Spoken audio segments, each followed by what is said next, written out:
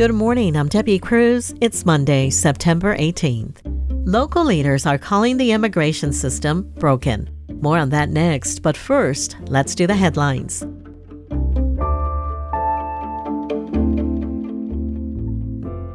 County health officials say there have been tuberculosis exposures at two local Choose fitness gyms. The dates of potential exposure were at the gym's Mission Valley location from January 4th to February 22nd, and at the Chula Vista location between February 1st and April 30th. Members and employees who are at highest risk at the Mission Valley location have been notified, but members at risk of exposure at the Chula Vista location have not been identified or informed.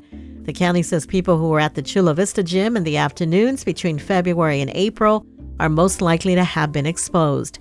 A county spokesperson says they do not think the two exposures are related.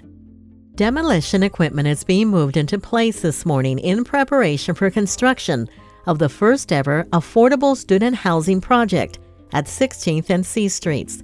The 7- and 8-story buildings will serve students attending San Diego City College. The Community College District is using state funding to build the complex.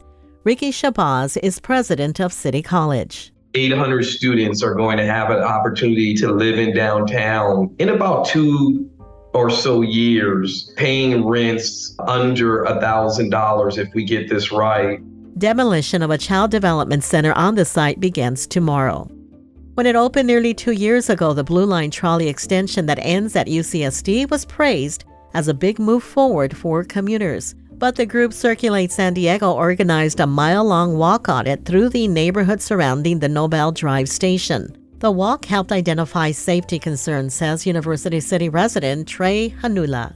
There's a lot of sidewalks that are inadequate for not just everyday students and shoppers, but also those with, mobility impairments, visual hearing impairments. It's not super safe.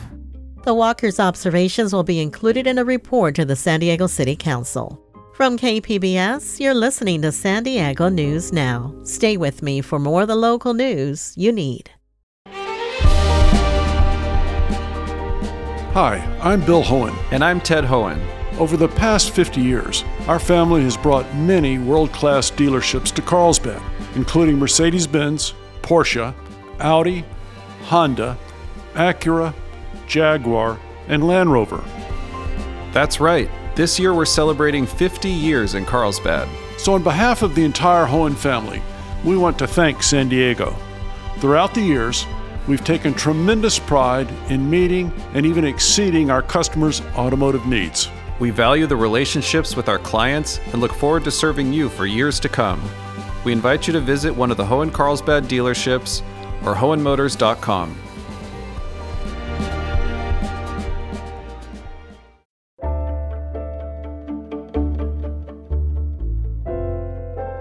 Dozen more migrants were dropped off at the Oceanside Transit Center Friday, and local leaders are calling it a symptom of a broken immigration system.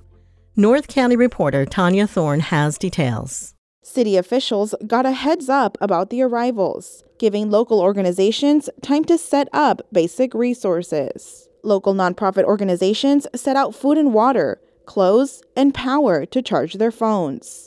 Volunteers were also helping them coordinate travel arrangements to their sponsors. Really basic necessities. We're helping them contact their sponsors and working through the logistics of booking a plane ticket or arranging transportation to the airport. Janet Reeves is with Interfaith Community Services. She says most sponsors are quick to book plane tickets, but some can't afford it, leaving organizations looking for ways to cover the cost. In statements, North County Congressman Mike Levin and San Diego County Supervisor Jim Desmond called out the federal government for the lack of resources provided. Tanya Thorne, KPBS News.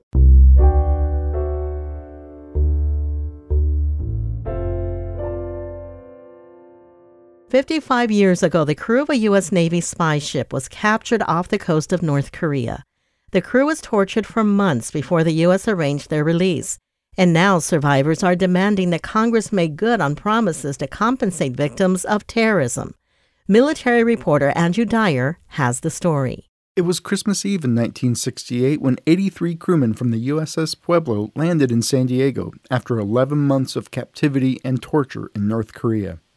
James Kell of Chula Vista was a Navy chief in 1968 on the Pueblo in charge of special operations. He says surviving nearly a year in captivity came down to three things: faith in God, and my country, and my Navy. Pueblo survivors are among a cadre of victims of state-sponsored terrorism who qualify for compensation under a victims fund established by Congress in 2015.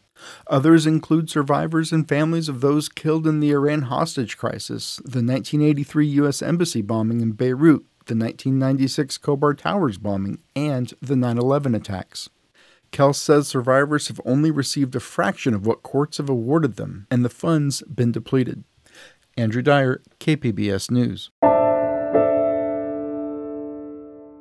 A pending agreement between state leaders that could have helped steady California's uncertain insurance market fell through last week. Now Californians are facing another fire season with no guarantee of stable access to homeowners insurance. CalMatters Capitol reporter Alexei Koseff explains. So as people have probably been hearing, California's insurance market has been collapsing over the last few years, and it really reached a breaking point this summer when several major insurers, including State Farm, stopped writing new policies altogether. So state lawmakers and the governor and the insurance commissioner came together with the industry to try and figure out how they could potentially keep them operating in the state. And the main way to do that is to allow them to raise premiums to cover the potential losses from increasing wildfire risk. The problem is that a lot of lawmakers were worried that this would basically be a giveaway to the industry and that there would not be enough balance with protections for consumers who are going to have to pay more in the end. This will probably kick over now to Insurance Commissioner Ricardo Lara, who has a lot of regulatory powers to do things that the legislature was considering. And if he doesn't act this fall, I would expect that we'll see another bill again next session. That story was reported by CalMatters reporter Alexei Koseff. San Diego's looking to close access to a rocky area in La Jolla to protect a growing population of sea lions. Metro reporter Andrew Bowen says visitors have been getting too close to the animals. Point La Jolla is a small outcropping between La Jolla Cove and Boomer Beach. It's a popular spot to watch sea lions, but people have been doing a lot more than just watching. Some will see just how close they can get or try to take photos with the animals. That can lead to aggressive behavior or mother sea lions abandoning their offspring. The area is already closed to the public during the pupping season from May to October. The city council will vote Monday on whether to close it year-round. Harassing sea lions is a federal crime that can result in hefty fines and prison time. Andrew Bowen, KPBS News. Coming up, the speed and the ease of use that comes from an electric bike is attracting riders. We love e-bikes because it's getting more cyclists on the road, and because we want to expand cycling as a mainstream thing. The more people, the more mainstream it is. Some ER doctors are calling motorized vehicles unsafe. We'll have that story and more just after the break.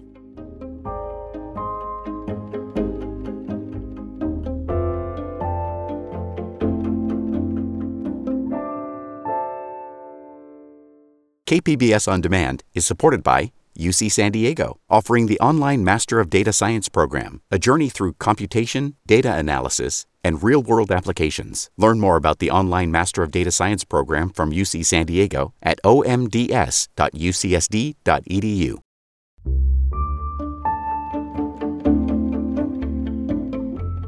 A lot of vehicles that used to only run on human power have been electrified, like bikes, scooters, and skateboards. Their offer of greater speed and ease of use has encouraged travelers and environmentalists who want to reduce our reliance on gas-powered cars. But are they safe? SciTech reporter Thomas Fudge has the story. Chloe Lauer shows me her electric bike in a downtown park. She points out the video screen that displays her battery charge. So this is like a full battery. You can see how fast you're going, and then this is the pedal assist. And the tools that control the bike's motor. And you can put it up using the up arrow or down. Electric bikes can be pedaled like a regular bike. They can run solely on their motor or help you pedal, giving your leg power a strong motorized boost. Some cyclists have called electric bikes a game changer. Lauer, who is director of the San Diego County Bike Coalition, does not disagree. We love e-bikes because it's getting more cyclists on the road, and because we want to expand cycling as a mainstream thing. The more people, the more mainstream it is. The goal of getting people out of their cars and onto a bike is a step toward addressing the threat of global warming. Transportation accounts for half of San Diego's greenhouse gas emissions, but the move to electrify bikes and scooters has raised concerns among people in emergency medicine. Dr. Vishal Bansal is chief of trauma at Scripps Mercy Hospital, and he's seen a lot of accidents linked to motorized scooters, a lot of them available on the street for rent. You can pick one up anytime and start driving it. So if you're intoxicated, if you have really no good experience on a scooter, no one is wearing a helmet. At least I haven't seen that when I'm seeing these people in town. UC San Diego did a study about just over 100 hospital admissions related to motorized scooters in 2017 and 2018. They found a dramatic monthly increase in admissions during that time period with a wide variety of injuries, something Bansal can vouch for. We do see a fair amount of head injuries. Head injuries can be mild, moderate, or severe. The majority, luckily, are on the mild or moderate side, but we have had some severe head injury and death from head injury from these vehicles. Wrist and rib fractures are also common. And what about e-bikes? Bansal says he sees a lot of kids riding them unsafely, and he thinks their speed is not properly regulated. To me, this subject is personal. Years ago in San Diego, I was hit by a car while riding my bike to work. I suffered traumatic brain injury, and I did end up in the Scripps Mercy trauma ward. It was 3 months before I was well enough to return to work, so I know what it's like to ride an unprotected vehicle on a road full of cars. When you do have that interplay where you have bicyclists, right next to cars, you're essentially putting a tank next to, this itty bitty, sticks, itty bitty sticks and someone in their itty bitty helmet. So it's kind of a formidable task to go biking on our regular streets. Elizabeth Barrera-Rivest is also an emergency room physician who sees the worst results of that mismatched vehicular traffic. She's also a member of the Health Advisory Committee of San Diego's Climate Action Campaign.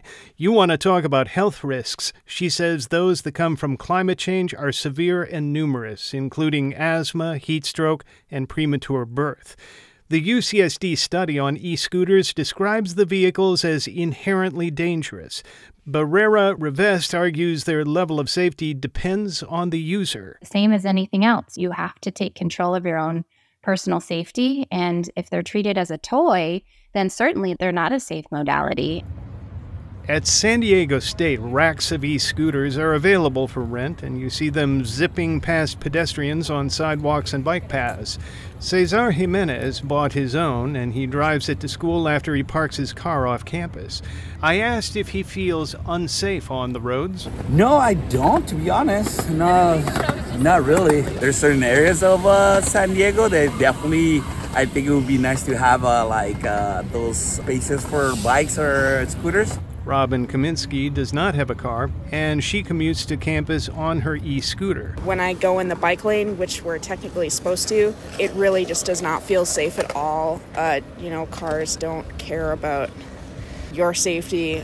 But with new electric cars going for more than $60,000 a pop, Barrera-Rivest says finding an affordable, global-friendly way to travel may depend on bikes, scooters, and the like. I think that we face a choice where we either have to make some sacrifices to be more environmentally friendly, or, we face the greatest existential threat to humans.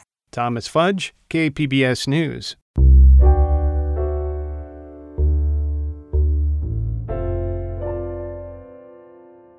It's Hispanic Heritage Month, and the San Diego Unified School District has a first-of-its-kind flag flying over its administration building. Education reporter MG Perez has more. The San Diego Unified School District decided it was time to honor its Latinx students with a flag showing their pride and culture. A team of educators designed the new flag, now flying over the district's headquarters for the next month, honoring Hispanic heritage. Haiti Savala is instructional coordinator of Equity and Belonging programs serving all campuses. We wanted to find an image that represents kind of all of that, and there's not necessarily like a Latinx flag, so we just kind of wanted to come up with something that represents lots of different countries, so we figured just actually getting the images of the flags like in a hand just to show unity. Beside the many Latin American cultures and countries represented on the flag, there is the Spanish word orgullo, which means pride. MG Perez, KPBS News. The San Diego County Fair is going back in time for next year's fair. Let's Go Retro will be the theme. So get out those poodle skirts, baggy pants, and grunge flannels. Fair spokesperson Tristan Hallman says it will all be back in style at next year's fair. No one does a theme like we do. And we're very excited about this particular one because you can see the excitement in both our community and our staff in terms of the nostalgia that we can bring to this fair. In addition to retro fashion, Hallman says people can expect retro arcade games as well as musical blasts from the past. Next year's fair will run from June 12th through July 7th. That's it for the podcast today. As always, you can find more San Diego news online at kpbs.org. Join us again tomorrow to hear about how the closure of the Ped-West border crossing is impacting businesses on both sides of the border. I'm Debbie Cruz. Thanks for listening and have a great Monday.